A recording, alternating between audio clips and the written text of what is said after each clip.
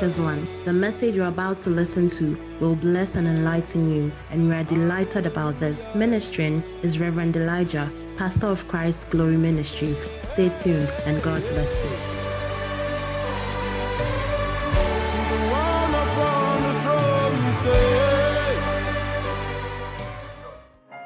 We thank God so much for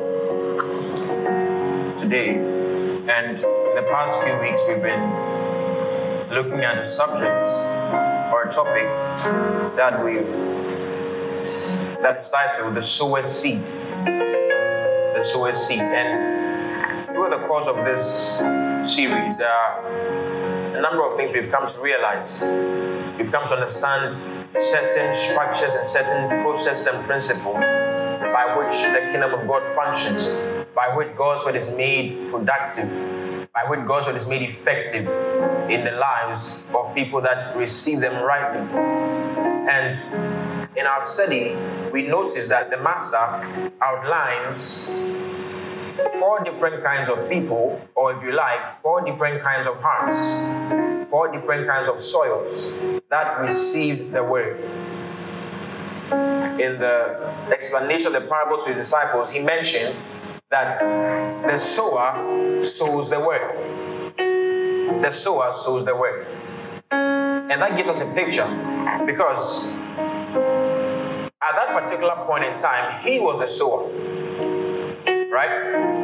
And a farmer that sows seed looks forward to harvest. And it shows us one of the characteristics of our Father God, that he is a farmer in a sense. In that, when he brings forth his word, he looks forward to seeing it bring forth a harvest. You see, that is why the word of God is designed and expected to bring forth the results in your life. And in order for those results to be evident, he takes the time and the pain to go into those factors that can be reasons why the word of God becomes ineffective in people's lives. Hallelujah. Praise God. So in the previous weeks we looked at, we came to understand some of these vital points, that the seed is the word, the sower sows the seed, and the word of God, has seed characteristics. Then we saw the seed that fell by the wayside, and then we also saw the seed that fell on stony ground. And today we want to look at the last two. The last two. Shall we open our Bibles to the book of Luke, chapter 8? The book of Luke, chapter 8.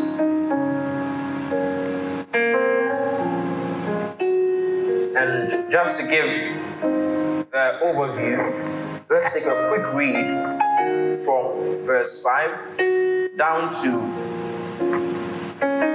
verse 14, where we're going to continue from today. Luke chapter 8, from verse 5, quickly, down to verse 14. Thank you, sir, for the opportunity. Luke chapter 8, verse 5 to 14. A sower went out to sow his seed. And as he sowed, some fell by the wayside, and it was trodden down, and the fowls of the air devoured it. And some fell upon a rock, and as soon as it was sprung up, it withered away because it lacked moisture. And some fell among thorns, and the thorns sprang up with it and choked it. And other fell on good ground and sprang up and bare fruits 100-fold. And when he had said these things, he cried, "He that had ears to hear, let him hear." And his disciples asked him, saying, "What might this parable be?" And he said, "Unto you it is given to know the mysteries of the kingdom of God, but to others in parables, that seeing they might not see, and hearing they might not understand. Now the parable is this. The seed is the word of God. Those by the wayside are they that hear. Then cometh the devil and taketh away the word out of their hearts, lest they should believe and be saved. They on the rock are they which, when they hear, receive the word with joy. And these have no roots, which for a while believe, and in time of temptation fall away." Praise God. And that which fell among thorns are they which, when they have heard, go forth and are choked with cares and riches and pleasures of this life, and bring no fruit to perfection. Hallelujah. So in verse 14 it says, that which fell among thorns are they. So he's talking about persons, talking about people and the kind of hearts that they receive the word of God with. So he says, and that which fell among thorns are they, which when they have heard. So from the explanation, the account of the sower, we realize that God's word does not just work in a person's life independently. There is a need for the word to come and then the hearts that is going to receive it as well. So these are two primary factors for God's word to bring forth fruit. First of all, the seed comes forth, and then the kind of hearts that will allow God's word to bring forth. He says, these are they, that which fell among thorns are they, which when they have heard, go forth, and are choked with cares and riches and pleasures of this life, and bring no fruit to perfection. Let me read how Mark puts it. Same book of Mark. Let's read the book of Mark, chapter 4.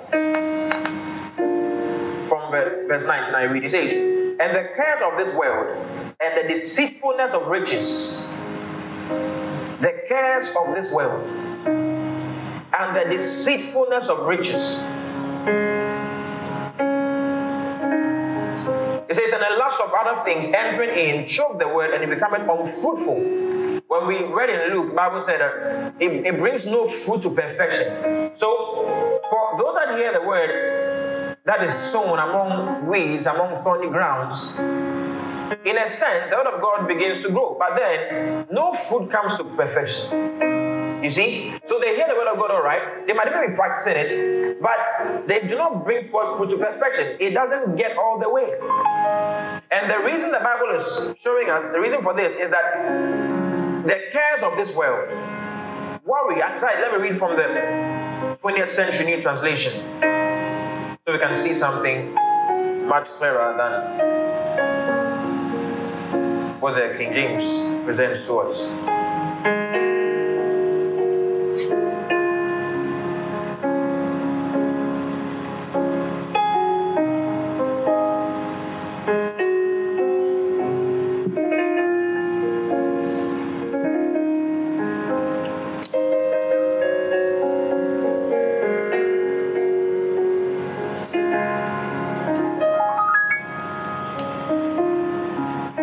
Hallelujah.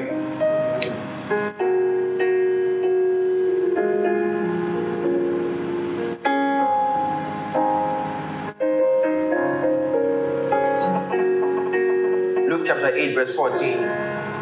The BB translation says, and those which went among thorns are those who have given hearing and go on their way, but they are overcome by cares and wealth and the pleasures of life, and they give no fruit. Praise God. These folk, the word of God that is sown is choked by weeds and the thorns of worry, anxiety. Bible says the cares of this world. They are worried about everything. There's anxiety, there's worry, and worry brings fear. So many times you will not be able to decouple worry from fear. There will be a bit of fear in when there's worry and when there's anxiety, anxiousness. These all go together with fear. Hallelujah. And the Bible shows us that worry and anxiety suffocate God's word from bringing forth results. You see, it suffocates God's word from producing results in a person's life. All the times that the angels would appear to people, one of the things they would always say is, fear not. That was the first statement that they were going to make. Fear not. Don't fear. Because the moment fear sets in, the environment or the atmosphere to receive God's word becomes polluted. It becomes locked. So many times Jesus told people, fear not, have no fear. Fear nothing. Praise the Lord. So some people may hear the word of God all right, But instead of allowing the message of God's word to supplant the fear and the worry, because God's word brings you faith. God's word brings you hope. God's word brings you confidence. Not just a false confidence, a true, real confidence. But these folks, instead of allowing the word of God to supplant, replace the worry and the fear, they allow both of them to grow simultaneously. They still keep the word you've ministered to them, and they keep their worry as well. But it's not supposed to be so. One is supposed to replace and supplant the other. What is the result? Choked seeds, choked fruit, choked plants that brings no fruit to perfection. He says these are they that are sown among thorny plants, among weeds. He said the ones that are burdened by the cares of this life, worry and anxiety. Hallelujah. Instead of exercising faith, worry and anxiety take over the heart. And then they end up acting out the worry and acting out the anxiety. And the result is that they get what they acted out and not the word of God. Because what you act out will be the result you're going to experience or you're going to have. So, the word of God, though they have received it, though it's in their hearts, the Bible says it's not able to bring any fruit to perfection. They know the word of God, they can quote it. But they are burdened by worries, and burdened by anxieties, burdened by cares. You might be speaking to them, giving God's word to them. Maybe let's say about a situation that they might even be presently in. You might be talking to them, and they are hearing you all right. But then afterwards, when they move away, instead of maintaining focus on the word of God, that worry, that anxiety in there begins to fight the word. And you know how weeds affect crops that are meant to grow. Weeds compete with the desired crop for nutrients in the soil. And the same thing happens. The person begins to wonder, will the word of God come to pass? Oh, but this case is too bad. But I've been in this situation for so long. Is it really going to happen? Worry and anxiety. The same book of Luke chapter 8 verse 14. I want to read from the NIV.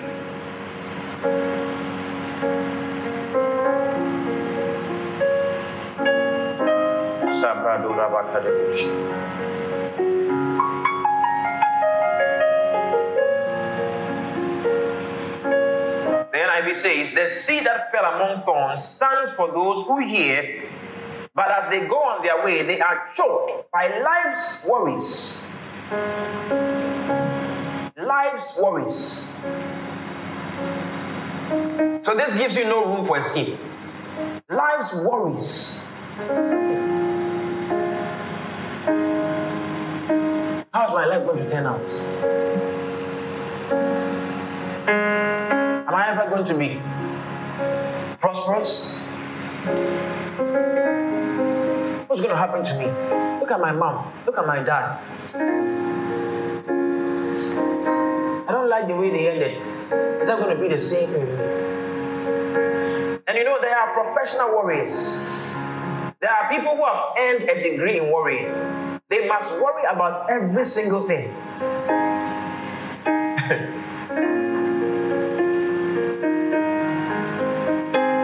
And as long as you maintain such a heart and a consciousness, God's word can bring forth in your life.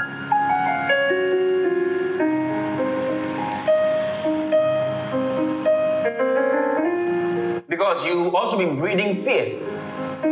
Because worry and fear are twins, they go hand in hand. In Philippians chapter 4, verse 6, the Bible says to be anxious for nothing. Be anxious for nothing. Lift your hands for them.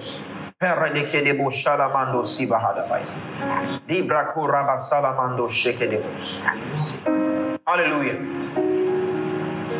Philippians 4 verse 6, the Bible says, be anxious for nothing. Be worried about nothing. Be anxious for nothing. But in everything by prayer and supplication, make a request known unto God. First thing he tells you is be anxious for nothing. Do not worry. The world system tells you to worry, or the world system we want you to worry. But God says, no, not in my kingdom. 1 Peter 5, the Bible says, casting all your cares on him, for he cares. Both of you can be doing the caring at the same time. Casting all your cares on him. These people, instead of casting their cares on him, they are rather overburdened with the cares of this life. Hallelujah. Be anxious for nothing. Your anxiety doesn't really change or solve the problem. Worry doesn't change or solve the problem. It only makes the problem bigger than it really is in your eyes. And if it keeps or maintains that picture in your mind, there will be nothing that will be able to defeat it because you've given it the higher ground in your life. Hallelujah. Praise God. Matthew chapter 6.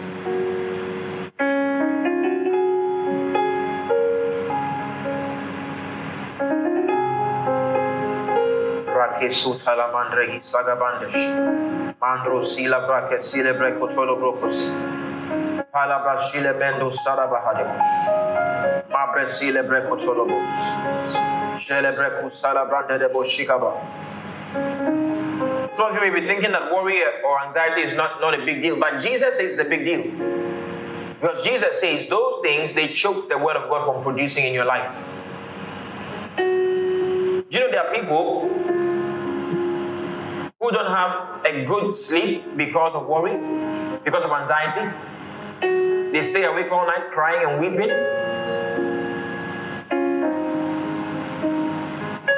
Some of you, or some such people might even be deacons, or might even be maybe even ministers, maybe pastors.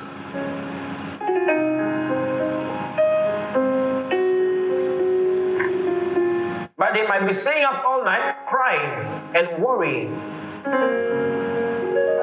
Maybe because there's no provision at the moment for something else, or something needed, or maybe there's a deadline that they're supposed to meet.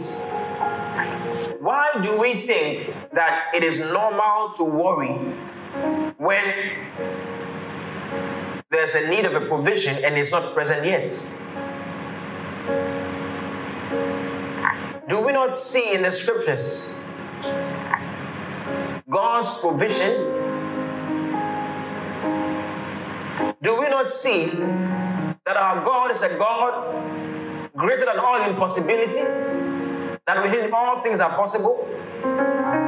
In fact, when the people of Israel one time cried for meat, and there was no meat in the desert, God made birds bring meat from all of God made birds come in abundance and present themselves as meat, empower themselves until they were heaps. Countless occasions God has come through for people in the Old Testament and in the New. Countless occasions His word has never failed. It never fails. So why worry? It would have been maybe a bit logical or a bit justified if worry is able to solve problems, but it never does. It never does. Matthew 6, I'm going to read from verse 24. It says, Jesus speaking, it says, no man can serve two masters, for either he will hate the one and love the other, or else he will hold to the one and despise the other. You cannot serve God and mammon. Now, the word mammon is a Syriac word. Syriac simply means the language that was spoken by Christians. It's an Aramaic language that was often used by Christians in those times.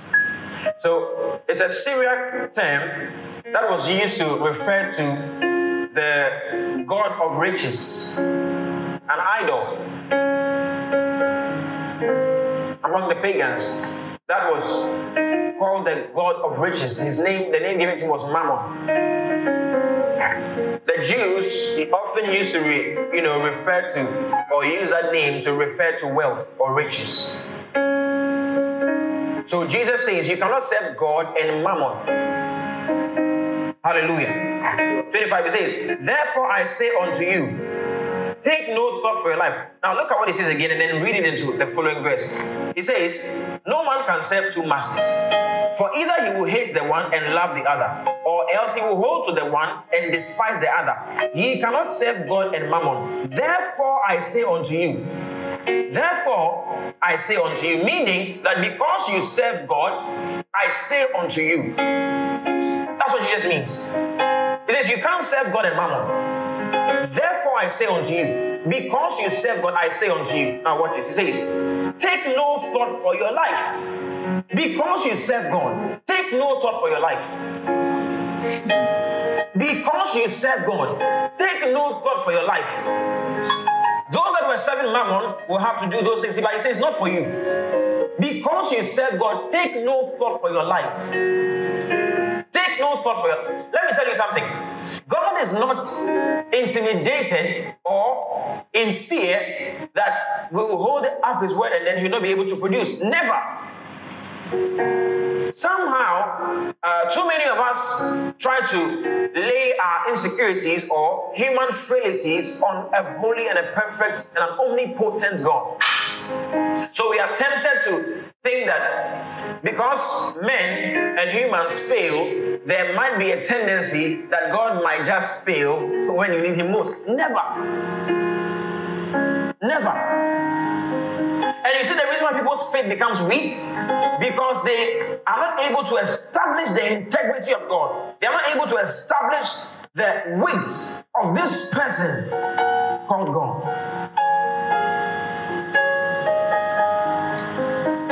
Because until you come to a place of absolute trust, and absolute dependence, and absolute faith in him, you'll be tempted many times to want to look for backup plans. And like Jesus has said, this is one major reason why the word of God is unfruitful in the lives of people. It brings no fruit to perfection. It says, therefore I say unto you, take no thought for your life, what ye shall eat, or what ye shall drink, nor yet for your body what ye shall put on. Oh my goodness.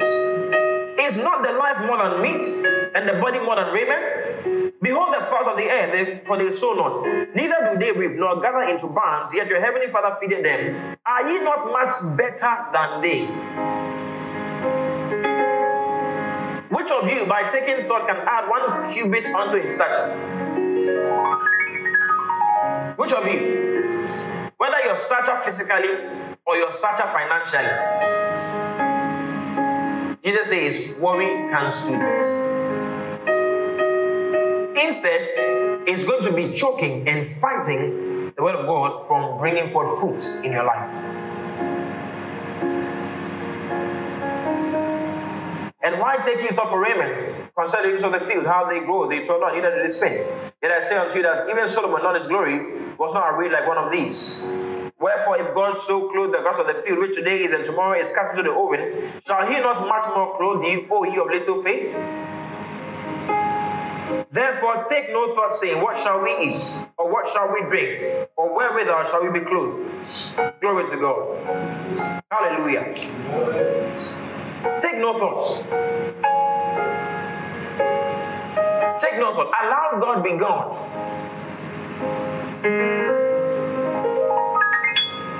Stop trying to play God.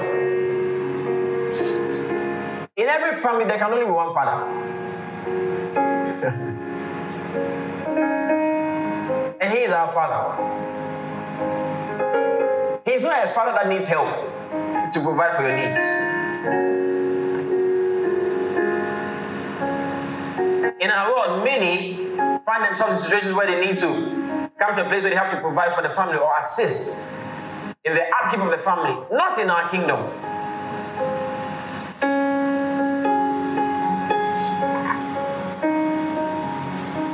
Verse 31. Therefore, take no thought.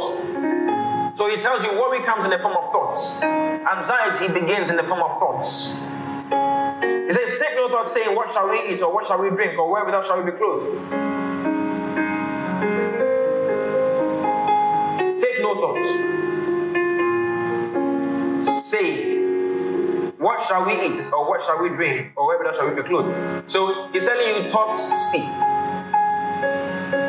He says to you, take no thought saying. Take no thoughts. Now let me rephrase it for you. Take no thought that is saying, what shall we eat? Take no thought that is saying, what shall we drink? Take no thought that is saying, wherewithal shall we be clothed? Thoughts are speaking. Thoughts speak. Thoughts can come from the voices of the devil, the voices of the world, the voices of circumstances. He says, take no thought saying, take no thought that is saying to you all these things. 32, he says, but all these things do the Gentiles seek, the unsaved seek. For your heavenly Father knoweth. This is the thing. It's not that God does not know what you need. You see,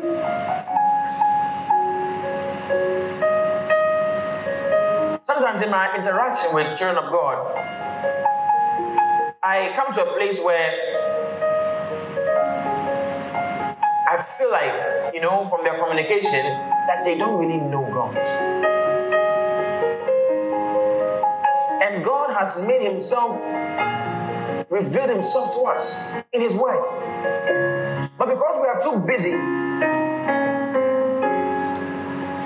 to want to, or to take the discipline to know a God we claim to love, we end up being burdened by things that we are not supposed to be burdened by. We end up being defeated by things we are not supposed to be defeated by. How do you think that makes God feel?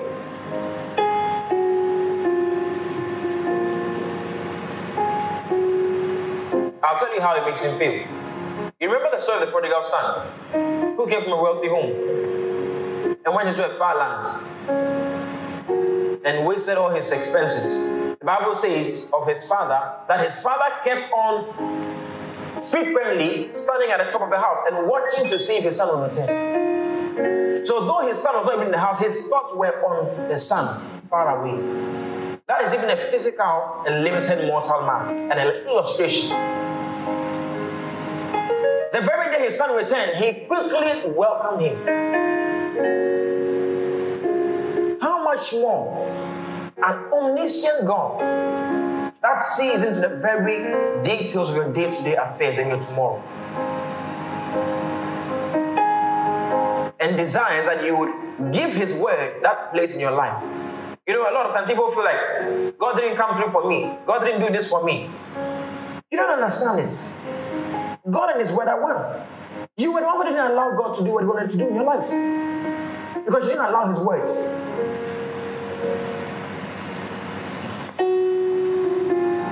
God operates by his word. God functions by his word. When you resist his word, you are resisting God. When you reject his word, you've rejected God. When you doubt his word, you've doubted God. Do you now see that really you are actually responsible for some of the things that you have been facing?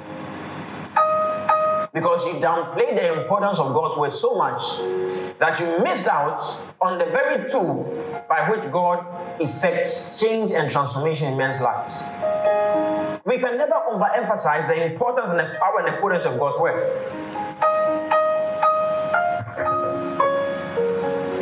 He says, for all these things do the Gentiles seek. For your heavenly Father knoweth that you have need of all these things. He knows already. 33.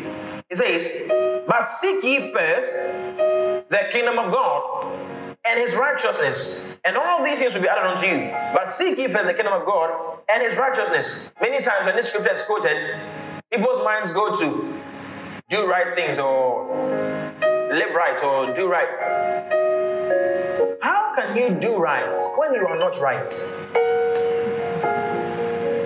How can you live right when, first of all, you are not right? It begins from somewhere.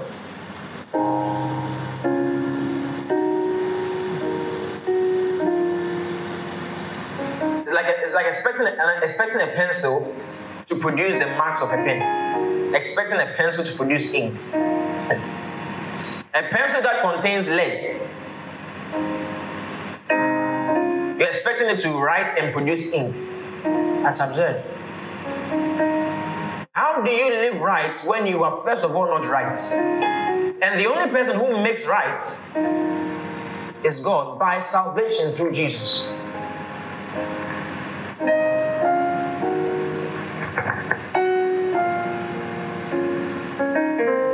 Verse 19 of Mark chapter 4. It says, the deceitfulness of riches. Hallelujah. Choked by the weeds and the thorns of the deceitfulness of riches. Choked by the weeds and the thorns of the deceitfulness of riches. This other group of people. So, they are overcome by cares, that's worries, anxieties, that's we treated that in one session. Then the next is the deceitfulness of riches. It's actually a combination with the lots of other things entering in. The deceitfulness of riches. The deceitfulness of riches, not riches. Not riches that overcome the person, the deceitfulness of riches.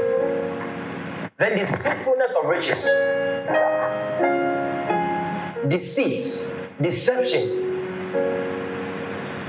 The deception that money is the answer to all your needs in life. The deceitfulness of riches. The deception. The deception that money is the greatest. The deception that money is the answer or the solution to all of life issues. The deception that money is omnipotent. That is the deceitfulness of riches.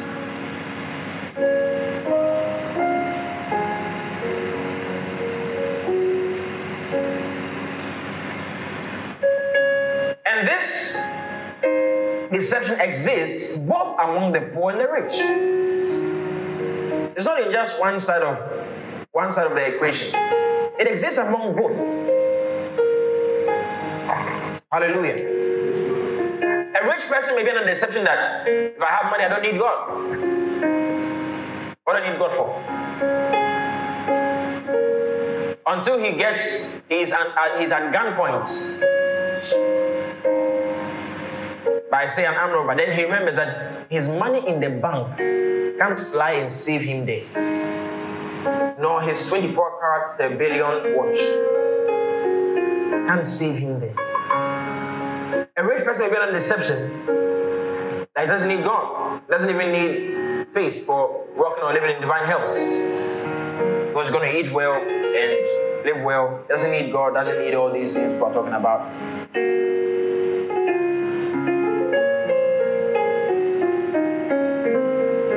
Until he finds himself at the mercy of a terrible disease that medical science has given up on.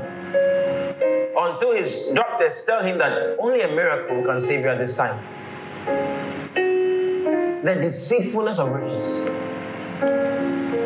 And because that deception exists, they give no heed to the word. They may be hearing it all right, and believing some portion, but to an extent, they hold their own conviction. And God's way becomes unfruitful as a result of that in their lives.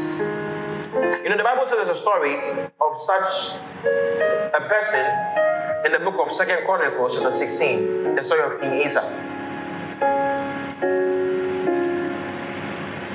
King Asa, you know, there's a little the Bible tells about him. The Bible shows that at a point, he wanted to win a battle against a particular group of people. And prior to now, he would have contacted or consulted God for guidance or on the next step to take. But this time he had money. So he called another king, said, come, I'll give you so and so. Join me and then let's battle against this foe. And then the Lord sent a prophet to him to tell him, because you did not consult the Lord your God, that person you even called to come and help you, God had planned to give that person's full estate into your hands. But because you didn't, it's been taken from you. You know what King Asa did?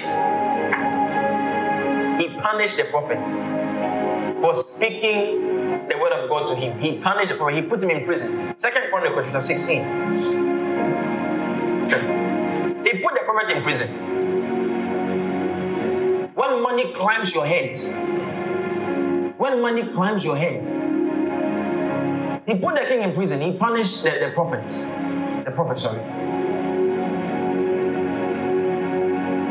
It didn't change. You know what happened to him later on? Let's read verse 12 to 13 of 2 Chronicles chapter 6. Later he got sick. He developed a sickness in his feet.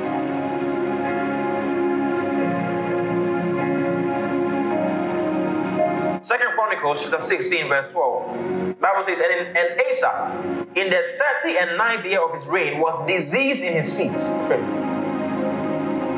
Until his disease was exceeding great. You know the deception I talked about here? He had money. Call the physicians. Call the best people around. He doesn't need God in his mind. Call the physicians. How much do you think? I'll pay you. Come. See that thing, treat it. They say, take it away. Treat it. Oh yeah. Get fast, be fast with it. They couldn't. He spent. They couldn't.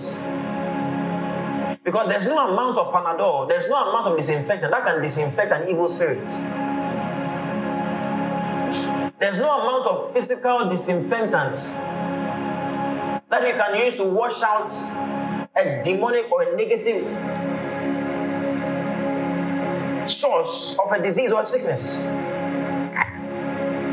Bible says, verse 12, and Asa in the 39th of his reign was diseased in his feet until his disease was exceeding great. Yet in his disease he sought not to the Lord but to the physicians. And Asa slept with his fathers and died in the 41st year of his reign. The deceitfulness of riches. The deceitfulness of riches.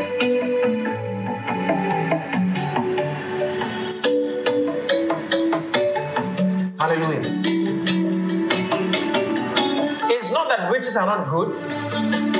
It's the deception that a man allows it to bring into his life until money becomes so exalted that it becomes an idol in his life. Bible says God's word will bring forth no fruit. And you know, like I told you, this is not only for the rich. The poor have this issue as well. Because when they exalt money to the point where it's an idol in their lives, when they're hearing God's word, in one section of their hearts, money is the answer. In another section, they want to believe God's word. Now, the two can't coexist. One has to have the full role or ground of the soil. Bible says it chokes the word. And it brings no fruit to fruition. For example, you find somebody who says, has received the word that he's going to get a job, or God is going to give him a job, he's praying for a job, then finally he is called for an interview. Then on his way to the interview, he actually gets there, he sees the other interviewees, right? And then they all go through the interview. Then when they are all walking out of the company, he realized that two of the people, or one of the guys, has a nice car. And he had to come by public transport. So he goes home, let's say 2 weeks later, they give him a notice that the other guy was picked, he wasn't picked. He said, I said it's money.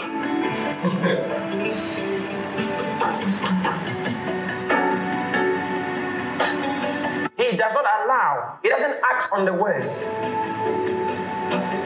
that can produce a turnaround, or that can produce a manifestation of a greater or better provision for him. He resorts to his old ways. He resorts to his ideology.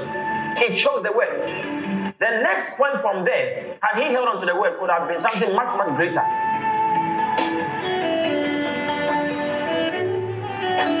The deceitfulness of riches. Hallelujah. Praise God. There's a reason why gospel has been ineffective in the hearts of many. Matthew 13, as we prepare to close.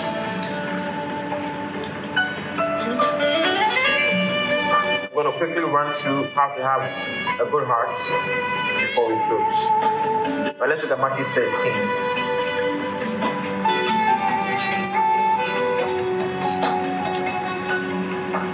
Verse 23. So I'll just read from 22 where we just looked into. 22 it says, he also receives among the thorns, like we mentioned, is he that heareth the word, and the care of this world, and the deceitfulness of riches choke the word, and he becometh unfruitful. And you know, because, like I told you, the deception, the deceitfulness of riches, the ideology that money is everything, there are some who also get into a chase to pursue money. So much so that the word of God they hear is unfruitful. 23. But he that receiveth seed into the good ground is he that heareth the word and understandeth it. Last week we said that faith also brings understanding. In Hebrews 11 verse 3 we read that the Bible says, by faith or through faith we understand. Through faith we understand. So through faith understanding is also brought forth. Through faith understanding is also experienced or had. It said, but he that receiveth seed into the good ground is he that heareth the word and understandeth it, which also beareth fruit. Some 100-fold, some 60, and some 30. Glory to God. We're going to look at certain traits of a good soil, a good heart, and at the same time also how to have such a good heart, right? Or how to assess yourself, how to make the transitions. Glory to God. There are 4 key features that were mentioned in the good soil or the good heart.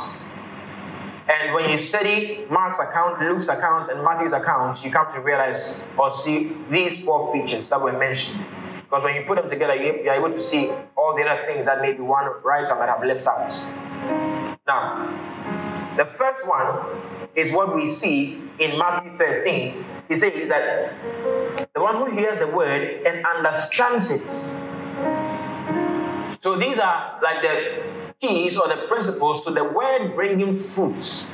100-fold or 60-fold in your life or in a person's heart. These are the keys. First thing is understanding. Now, I mentioned last week that understanding also comes by faith. There's something else that also provides understanding. Understanding is granted by the Spirit. Understanding is granted by the Spirit. Luke 24, verse 45. Let's rush it quickly. Our time is almost up. Luke 24.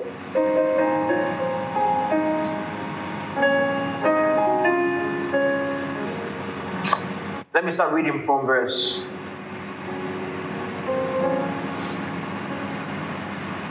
35. Luke 24, verse 35. 36, let me read this. It says, and as they thus spake, Jesus himself stood in the midst of them and said unto them, peace be unto you. But they were terrified and affrighted, and supposed that they had seen a spirit. And he said unto them, why are you troubled, and why do thoughts arise in your hearts? Behold my hands and my feet, that it is I myself. Handle me and see, for a spirit hath not flesh and bones, as you see me have. And when he had thus spoken, he showed them his hands and feet. And while they yet believed not for joy, he says they believed not for joy. Because true belief should be accompanied by joy. Rejoicing and joy. How can you believe certain things about God in your life and not be joyful? then that would probably be an incomplete belief. Because tell me, how many of you will not be full of joy if you suddenly hear that your brother or a relative or your dad has been appointed, a very high position that is definitely going to come with much riches? You're going to probably be in prayer party that evening. There's going to be joy. So joy is also one of the traits of faith, one of the traits of firm belief. There will be joy about your life. I'm full of joy and almost of the time. Deep down in my heart, there's joy always. Because I'm convinced about God. I'm convinced about His word. There's a joy that you can't steal from my life. Because it's based on this solid, firm conviction of the person of God and of His word. Hallelujah. So they didn't believe for joy, because if they believed, they would have rejoiced to see their master who was dead now arose, risen again. That was the natural response that should follow, that you have believed, but they didn't. How similar it is to people that sometimes you see a prophetic word or steady goes when then they are still unmoved. I can tell you probably didn't believe by your reaction. Yeah. Because we believe there will be joy, there will be a stir, there will be a rejoicing. Sometimes when I'm studying God's word on my own, I rejoice. Because all He says is true. Verse 41, and while they yet believed not for joy and wondered, He said unto them, have ye here any meat? And they gave Him a piece of broiled fish and of an honeycomb. And He took it and did eat before them. And He said unto them, these are the words which I spake unto you while I was here with you, that all things might be fulfilled, which were written in the law of Moses and in the prophets and in the Psalms concerning me. 45, then open He their understanding, that they might understand the scriptures. Do you see it now? Then open He their understanding, that they might understand the scriptures. So up until now, there's a great possibility that many of them fell into either one of the different hearts or categories. Because one thing is mentioned here, they did not understand the scriptures. How did Jesus do that? John chapter 20.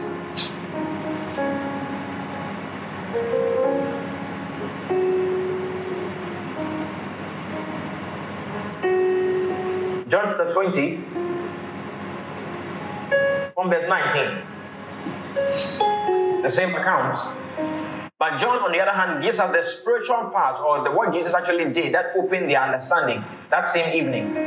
Now, John 20, verse 19. Bible says, then the same day at evening, being the first day of the week, when the doors were shut, when the disciples were assembled for the fear of the Jews, Jesus came and stood in the midst and said unto them, peace be unto you. I follow you. This is John's account of what happened that night as well, and you will see something. 20. And when he had so said, he showed them his hands and side. Then were the disciples glad when they saw the Lord. Now, over here, it says they were glad. The detail of Luke reveals to us what happened before they became glad. He gives us a summary of the end result of it. Are you following? Now look at this. 21. Then said Jesus unto them again, peace be unto you, as my Father hath sent me, even so send I you. 22. And when he had said this, he breathed on them and said unto them, receive ye the Holy Ghost.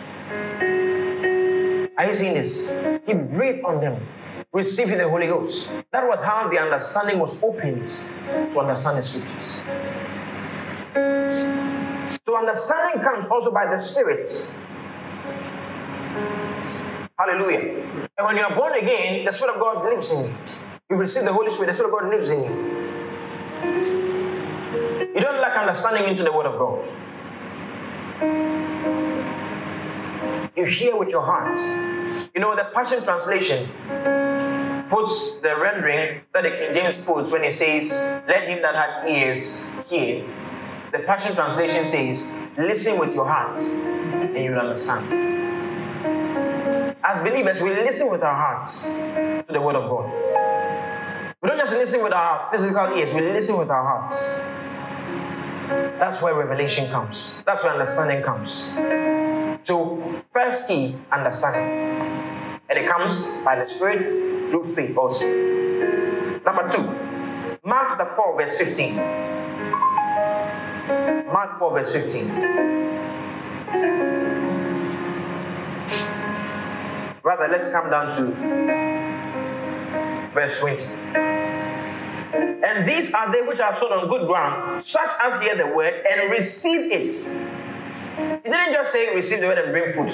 He mentioned something. The word was what? Receive it. They do what? They hear the word and receive it. Glory to God. Now, the word receive used in Mark 4 verse 20 there is the word in the Greek which is paradekomai. Paradekomai. The word dekomai naturally means to consciously accept something or consciously receive something. Whether good or bad, just to deliberately receive something. But paradekomai means to receive something or to receive or confirm something with approval. I see this. It means to receive something with approval. To receive or to confirm something with approval. It means to receive something and say, yes, this is so. Yes, this is true.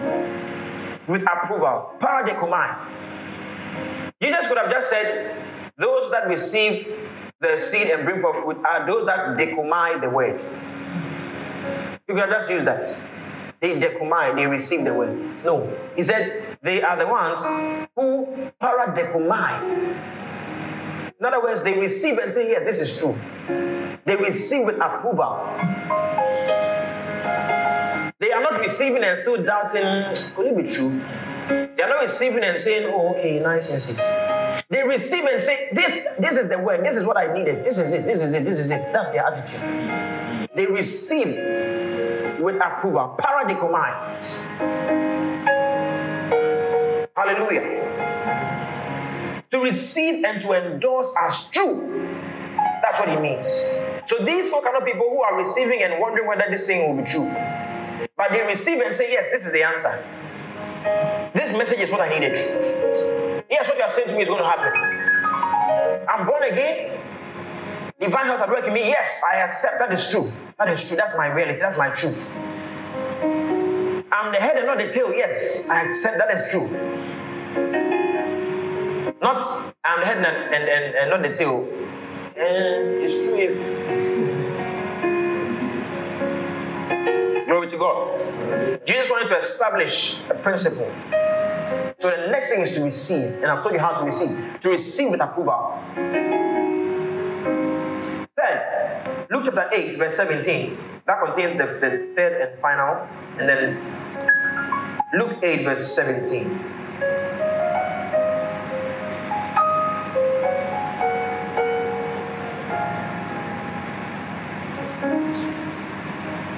Verse 15. Verse 15. Look at verse 15. It says, but that on the good ground are they which are honest and good heart, having heard the word, keep it and bring forth fruit with patience. So, in an honest and good heart. That honest and good heart is a summary of these 4 keys we are mentioning. Look at it. It says, having heard the word, keep it. Keep it. And bring forth food with patience. The word keep there is kateko, which means to hold fast. To hold fast. Don't let go of it. To hold fast.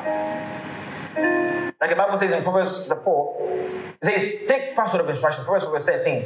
Take fast hold of instruction. Do not let it go. That's what it means here. Kateko. In 2 Timothy chapter 1 verse 13, Paul speaks about holding fast the word. Holding fast. In Hebrews 10 verse 20, the Bible says, let us hold fast the profession of our faith without wavering.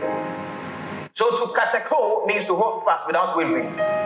So these folk, they held fast to the word without shaking, without allowing doubt or anything to ruffle them. They held fast onto it. My goodness. My goodness. It's exciting.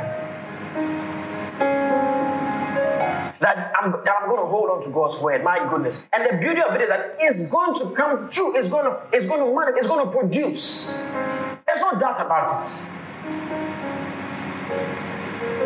Oh my goodness. And the last thing he said is patience. They hold fast and keep and bring forth food with patience. You see, patience, having that consciousness and constant assurance that you're going to reap what the word of God has said in you and in your life. That constant consciousness and constant assurance, it brings forth food with patience. Hallelujah. Hallelujah. God's word is going to bring forth fruits in your life. Say, my heart is a good soil. My heart is a good soil. I understand God's word. I receive it with approval. I hold fast the word of God. And I bring forth food with patience. I'm constantly assured of the veracity of God's word, and that it's going to bring forth all the talks about in my life.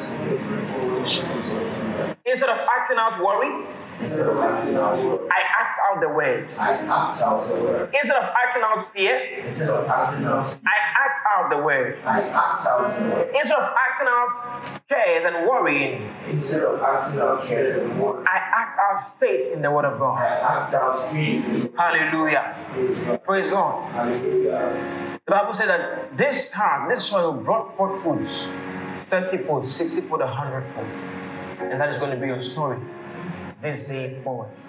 In the name of the Lord Jesus.